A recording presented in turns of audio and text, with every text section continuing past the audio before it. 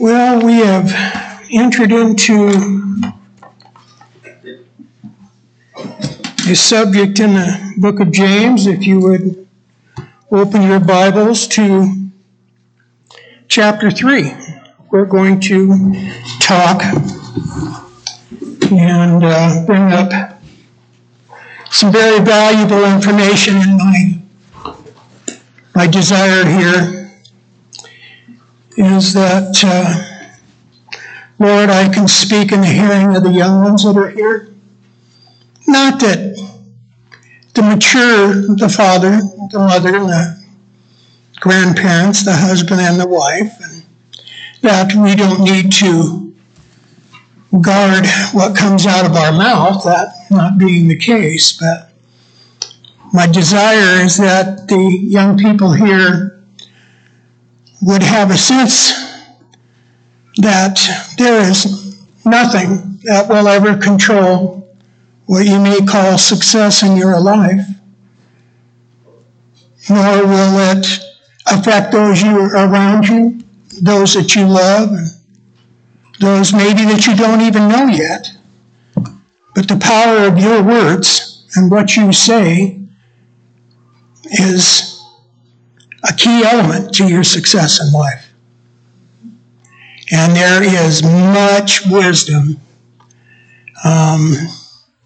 spoken in the Bible, just about speech and words, anger and evil, what comes off of our tongue. And that's what James is referring here. In this part of this book, chapter 3, verses 1 through 12, is about the tongue. And we talk about taming the tongue. And I believe James instructs us because of the purity of his heart and the love given him by the Spirit of God. His warning to teachers is of highest importance. Let not many of you become teachers, my brothers, for you know that teachers will incur a stricter judgment. Now, the Greek word used here for stricter is a word called krima, meaning a sentence of punishment as a certain consequence of wrong teaching.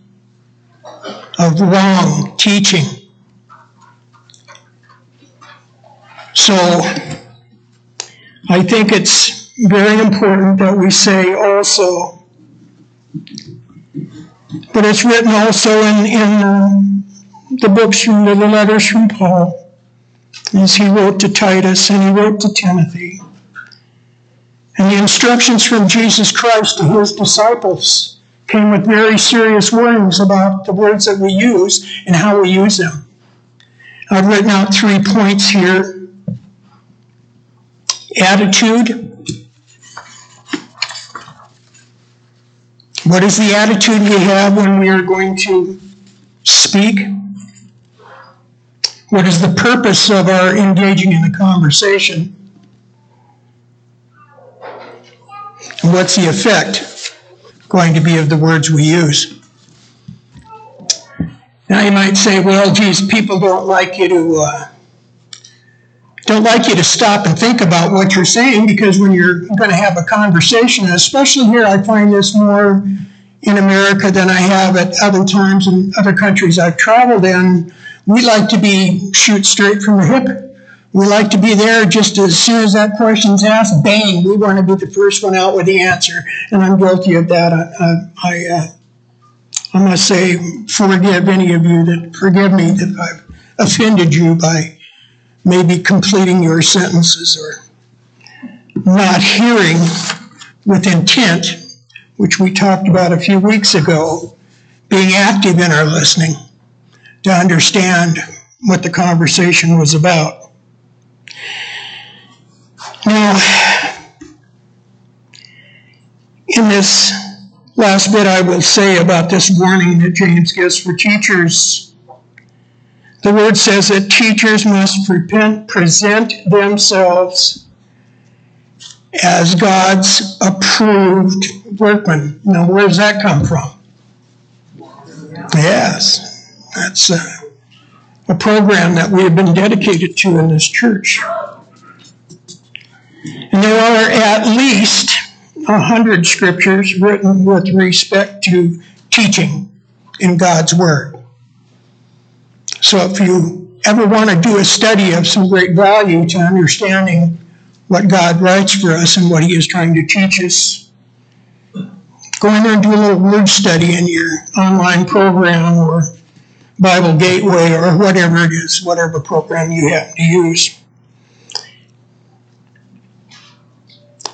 Now, along with those instructions, he also cautions that you should share all good things. If you have learned something from the teaching, don't be shy. Go up and tell your teacher, thank you.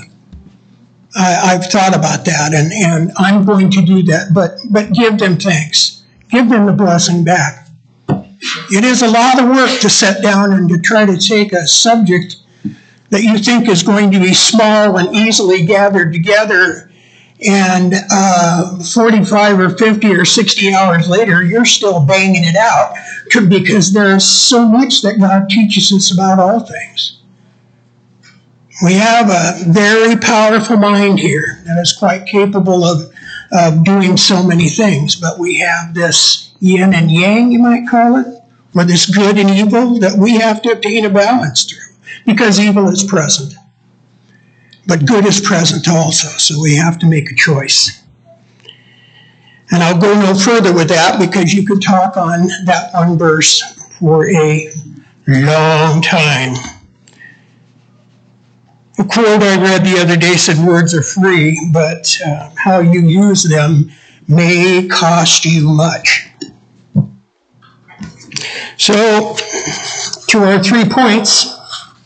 Attitude. Yes, what is my attitude like as I'm going to say something? Words are but pictures of our thoughts. And one word can change someone's entire day. It can lift them out of a hole and lift them out of grief and anxiety, or it can crush them. I'm sure you've probably had that experience at some point in your life. And Proverbs 18:21 says, death and life are in the power of the tongue, and those that love the power of the tongue will eat of its fruit. Point 2, or purpose.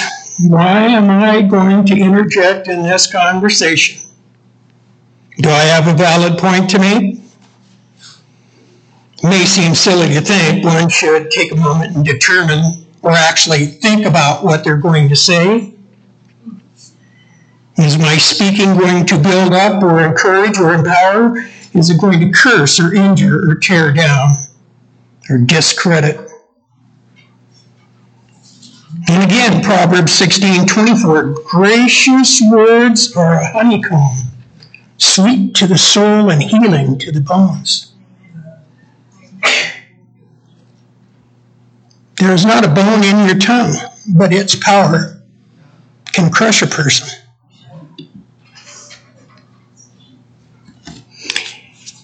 So point 3, the effect. What we speak, will it bring joy or anger?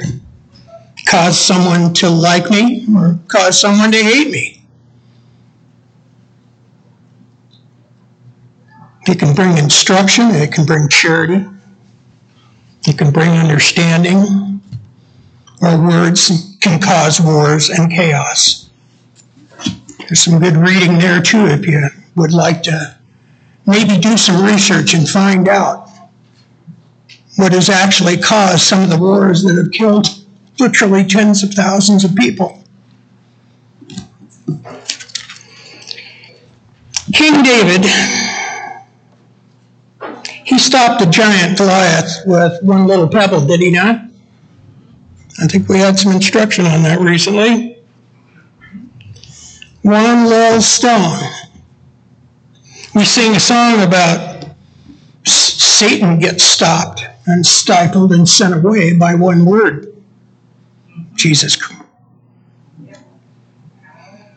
And 1 Peter 3:10 says, "He who would love life and see good days must keep his tongue from evil and deceitful words."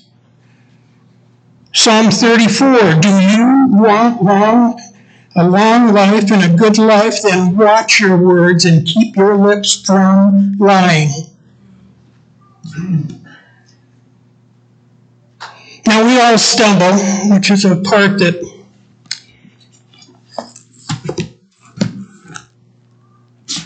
in chapter 3, verse 2, it says, "We all stumble in many ways. If anyone is never at fault in what he says, he is a perfect man, able to keep his whole body in check." Anybody know that man? Well, certainly you do. He's who we pray. He's who we praise. He's who created all things. He's the only one, though, right?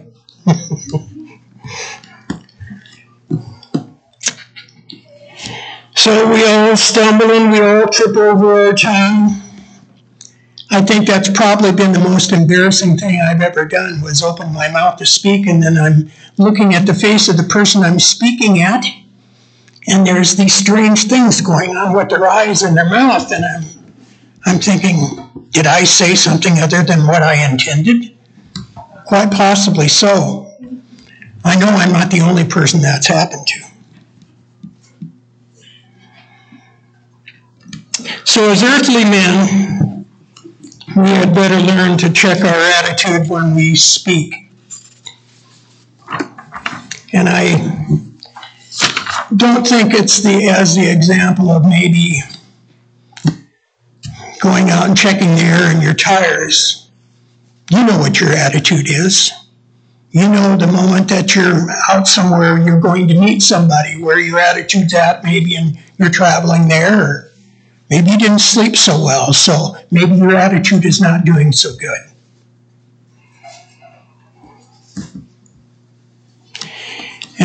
Another reminder here that stands out, Mike read it earlier, in Matthew 12:36, and I'm paraphrasing here, we will have to give an account.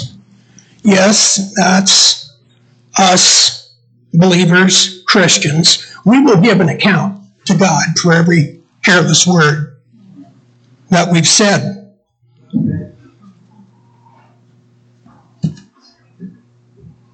There is a day of judgment. And James uses a metaphor here about bridling the tongue.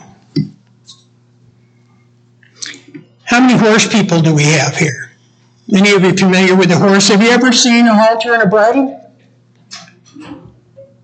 Now there's this little gadget that hangs down the part that they slip into the horse's mouth. There are several types of them, including hackamores and chains and tongue bars. Well, that little gadget right there can take a 1,200-pound horse and make him in total control by an experienced rider, because that thing hurts. And if an inexperienced rider gets on a horse, they don't understand that the reins are to be relaxed. You're not to put pressure on that bit, because that bit does bring pain and does tell that horse that he's doing something wrong. And if you're not paying attention, he knows, whether you have experience in riding him or not. You might find yourself someplace other than on the back of the horse. But there's a reason why we can put a 200-pound man on the back of a 1,000-pound horse and do great things. Go places, travel, do work and that stuff, is because he is bridled. And that's the same scenario that God is placing before us, that we need to think about what we are going to do in the word and using our words, the purpose of what we're going to say, and the effect it is going to have on someone. And children, youngsters, the sooner you work that into your way of thinking and communicating, the better off you will be. I will admit, just for the sake of learning here that I did not grow up or spent most of my life. By the time I was 10 years old, my family, as I had started out with, was gone. It was just down to me and my father. And my father was a truck driver. I spent days with other people and once in a while at home. I never grew up with a mother, so there was a lot of teaching I missed. And I grew up thinking my own devices were fine and normal, and I was a nice guy. But there was some wisdom that I missed, and not specifically because I didn't go to church, but because it was never taught to me. So when your parents, when your family are instructing these things to you, it is so important for you to listen and try to understand as best you can. Communicate with your parents. Talk to them. And the effect of the tongue is so dramatic. The effect of our language, our words, and how we speak. He compares it here to great things. A ship. 1,000-foot oil tanker that's bringing freight across the great ocean has a rudder that steers it where it should go, and that rudder is less than 1/50% of the weight of that vessel. It's very small compared to this giant ship, but it has the power for it to turn the right direction, or if the pilot's not paying attention, to turn the wrong direction. So that comparison is there to show you that this little part we have in here, this little appendage that we have that allows us to speak language, is very powerful. Small part of the body, yet it brags and it boasts and it can start fires. And those fires in terms of hatred and disagreement and anger and vileness. And he compares it again, and we know that around here, what a small little spark it takes to set an entire forest or half of a county on fire. Boom, just like that.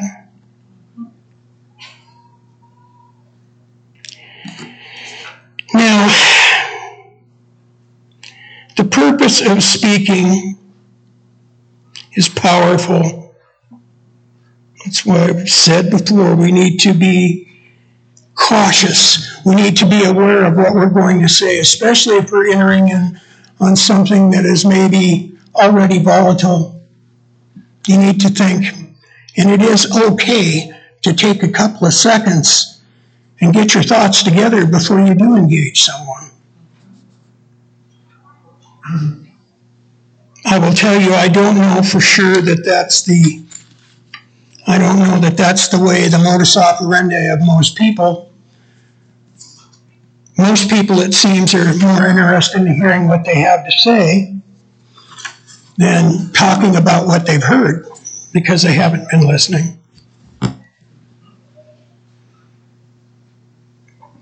The tongue, it can be a world of iniquity, a pollutant and a poison. And Jesus taught when he was explaining to his disciples in Mark 7, verses 14 to 23, and he was being very curt about this. Now listen, pay attention. Are you so dull? And he talked to those people that were with him to get them to understand that the law of Moses wasn't talking about the defilement of things outside of the body. God came and cleared us to eat all that we wanted now. We can enjoy just about anything we want. Although in his teaching and setting apart a people for himself, God was very restrictive, because God is perfect. He has no sin. He cannot abide with sin. But the content of our character, the vileness, maybe the pollution, the corruption of our body is not taken in by food. It does not go in the throat and down, and that causes us to be defiled. He says it's what comes out of our mouth. What we speak, what we say, blasphemies, lies, treachery. Those are the things that corrupt us.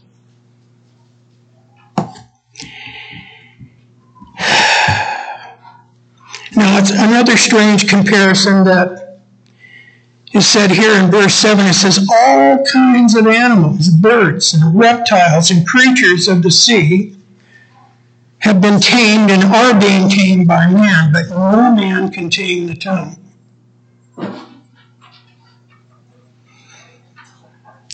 I'll give you a couple of references. You might want to read about this in Psalm 40, verse 3, and in Romans 3:13.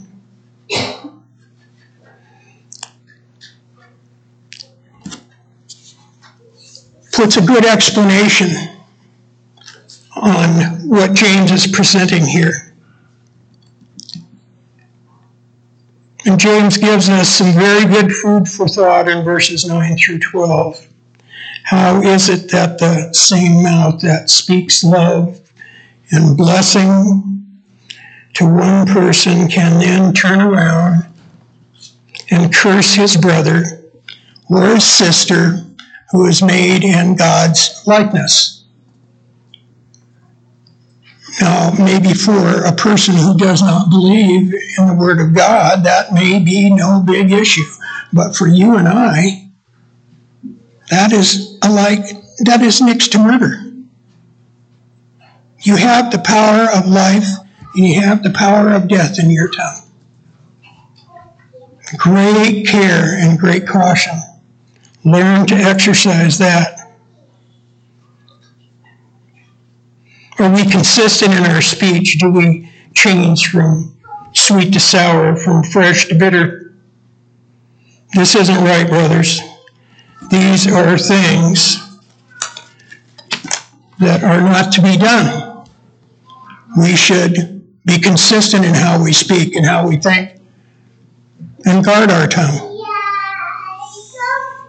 Just how often do we change our attitude and our purpose when we speak? Do we even care, or do we see the effect of words that we have used? Simply put, our tongue holds massive, colossal power to affect us. It can affect our relationship with others, and it will most assuredly affect your future.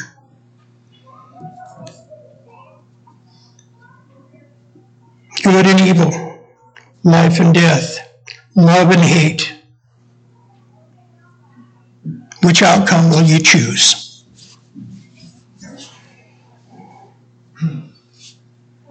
Albert Einstein said, try not to become a man of success, but rather become a person of value. And a surefire way to do that is learn to control your tongue.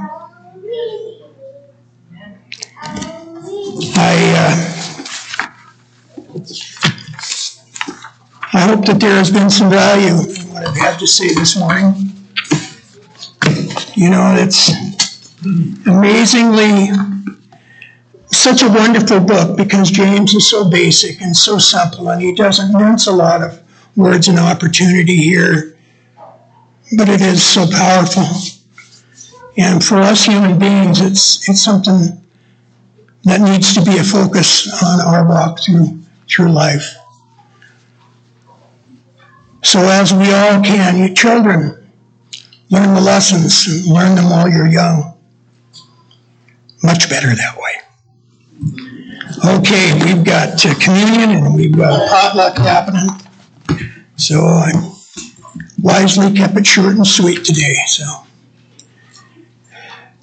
I guess we're going to prepare for communion.